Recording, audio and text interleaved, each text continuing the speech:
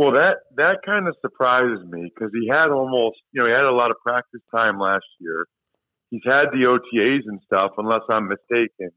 And then, to be out there in the second half, I would think as a second year guy with his ability in the second half, I would think he'd be embarrassing those guys. I really do. That surprises me because I would think that he'd be running past a bunch of those guys.